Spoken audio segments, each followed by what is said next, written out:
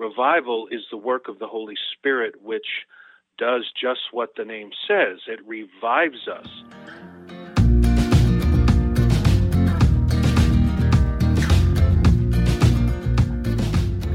Welcome to Connections with Rich and Bobby. Hi, this is Rich Homeris. And I'm Bobby Hamlin. We're talking with Pastor Joe Jacowitz, the president and founder of First Love Ministries and the pastor of Christ Bible Church in Pleasanton, California. Our topic, revival. And during these times of social unrest and uncertainty, aren't we just ripe for revival?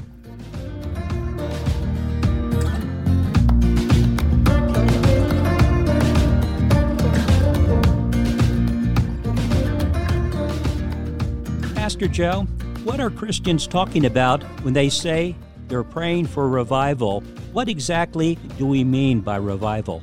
Well, Rich and Bobby, we could not be talking about a more important subject and one that is closer to the heart of every believer than revival, because revival is the work of the Holy Spirit, which does just what the name says. It revives us. It refers to a spiritual reawakening from a state of complacency or stagnation in our lives. And it's the increase of love for God. And our love for Him tends to wane, it tends to ebb and flow, fluctuate. But when the Spirit of God assists us and anoints us or fills us, our love for God is the one noticeable thing right away that increases. So revival is also an appreciation of God's holiness. We're much more sensitive to His holiness, His justice, His righteousness. Revival renews a passion for God's Word in our hearts. We're more hungry and thirsty for it than ever before. That hunger for God's Word, to read it, to meditate on it, to understand it, returns to us when previously, in the immediate past, we could leave it or take it. We didn't have as much desire as we used to in reading the Word. Revival is revealed through a fresh zeal for the church, whereas in the past we would find excuses to miss church, but now when we're revived by the Spirit, wild horses can't keep us away from the church, from all the activities and services of the church, because those activities and those services, especially as they revolve around the teaching of God's Word, tend to maintain and sustain the power and life of revival in our hearts. And so revival has many effects. It invigorates and deepens a Christian's faith. It opens his or her eyes to the truth in a fresh and in a powerful way when we hear the Word, when we read the Word. And it generally involves something like a fresh start with a clean slate. It marks a new beginning of a life lived in obedience to God and in serving God. Revival also attaches to it a desire for repentance and growth in righteousness. Revival brings, by the Spirit of God, sorrow for sin and conviction of sin, and gives us a deeper sense of humility that we had before, that was blunted by complacency. And so revival breaks all the power and the allurement and the charm that the world had over us as Christians, that had blinded us by its temporary attraction.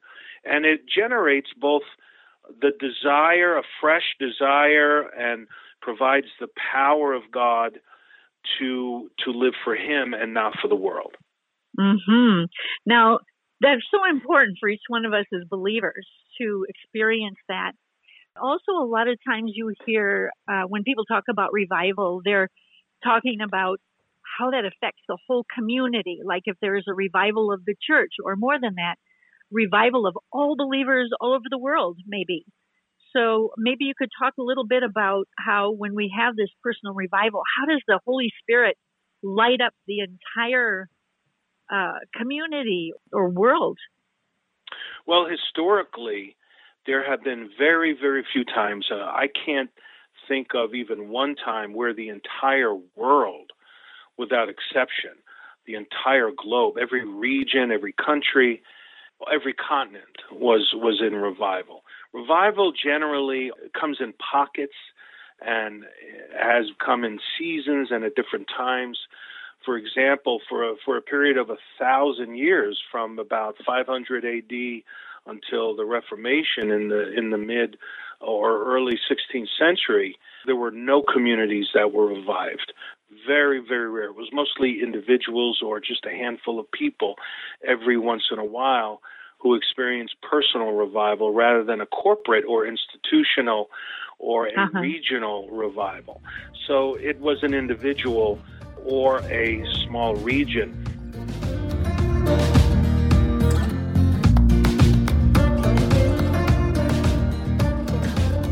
We're visiting with Pastor Joe Jacowitz on this important topic of revival, for God to move in a mighty way in our world, our nation, our communities, our churches, our families, and even in our own hearts. And we'll return to our talk with Pastor Joe in just a moment, so stay with us. You're listening to Connections with Rich and Bobby, and we'd love to connect with you. Just go to our website at Connections with Rich and Bobby, all one word, and Bobby is spelled BOBBI.com. That's connectionswithrichandbobby.com. And there you'll find all of our podcasts, along with all of our contact information. Also, you can connect with us on social media by friending us on Facebook, post on Instagram, or tweet us on Twitter. Now let's return to our talk with Pastor Joe Jacowitz, as he talks about revival and how in the past God moved mightily in our country here in America.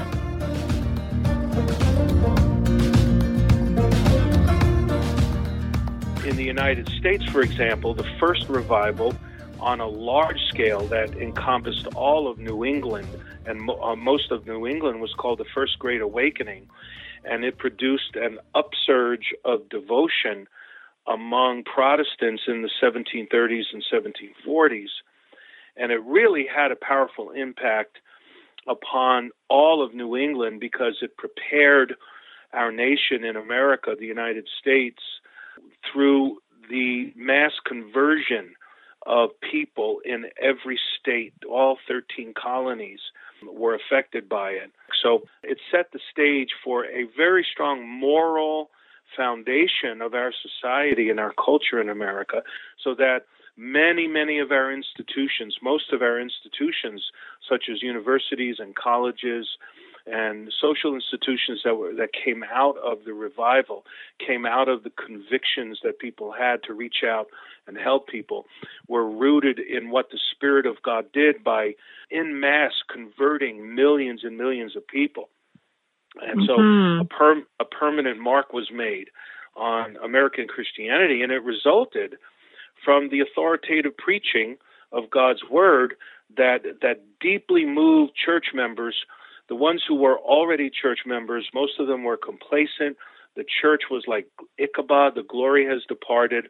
But suddenly after the revival, there was this convicting awareness of guilt from sin and the need for people to be saved, the need for the forgiveness of sins, and the need to understand how to be saved. And so these church members, as the Spirit of God awakened them to their need for revival, many of them were saved, but many of them were not saved. They were unconverted church members. They were awakened and they were deeply convicted to break away from their dry rituals and their dead orthodoxy and their rote ceremonialism and experience true conversion by the power of the Holy Spirit that changed them from the inside out. So the Great Awakening made Christianity intensely personal to the average person that got saved, and they no longer viewed going to church as some kind of religiosity or institutional thing that they had to observe, but it became very personal, where they actually came into fellowship and union with the living God by the Holy Spirit creating a relationship with Christ. by drawing the person to Christ from their religious deadness, or from their, if they were not church members, just from being unconverted in the world. Right. It's like they became alive, like it was real. Yes, and this is like a further expansion of what you're talking about, preaching. But in Romans 10, verse 17, it says, "So then faith cometh by hearing, and hearing by the word of God." And so this is an expansion of not just to a congregation, but to a society. Yes, it is an expansion. When revival comes, usually it affects a significant amount of people within the community. It doesn't just take place in one or two people, or even just in one local church.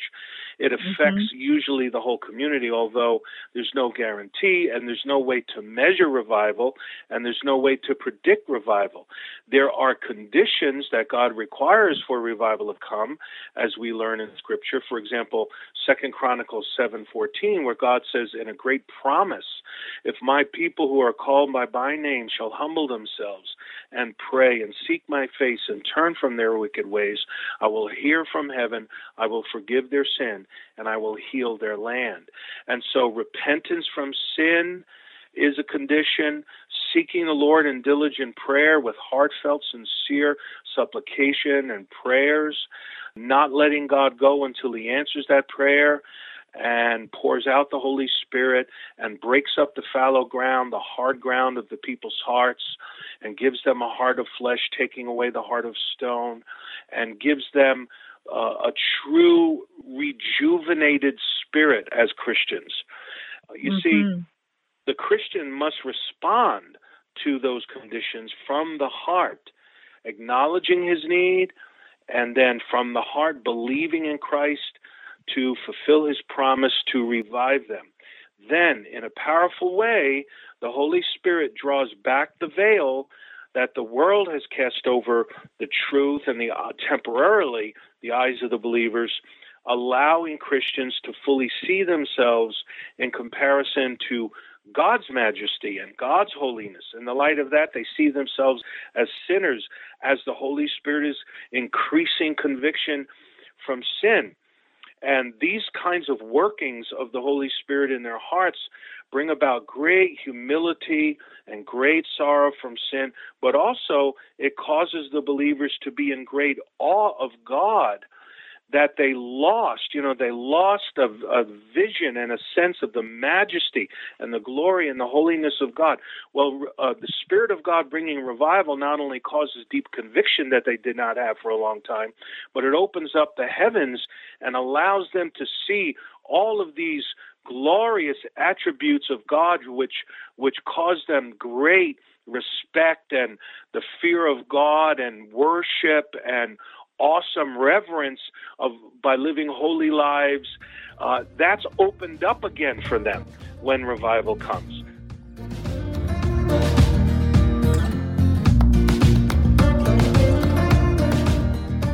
Oh, yes. Revive us again, dear Lord. And we thank Pastor Joe Jacowitz, the president and founder of First Love Ministries, and the pastor of Christ Bible Church in Pleasanton, California, for his encouragement and sharing his thoughts on revival. You've been listening to Connections with Rich and Bobby, and we'd love to have you subscribe to our podcast on this platform or any of the others like iTunes, Google Play, or Spotify.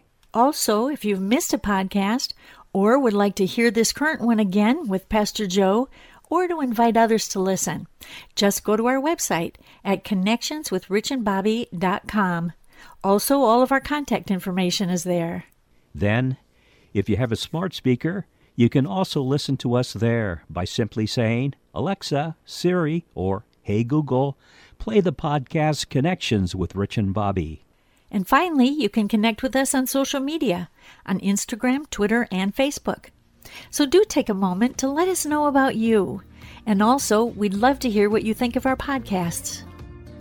This is Connections, connecting with one another, as Romans 1 verse 12 says, that we may be mutually encouraged by each other's faith, both yours and mine. So thank you for listening, and remember, tell others and spread the word, God's word.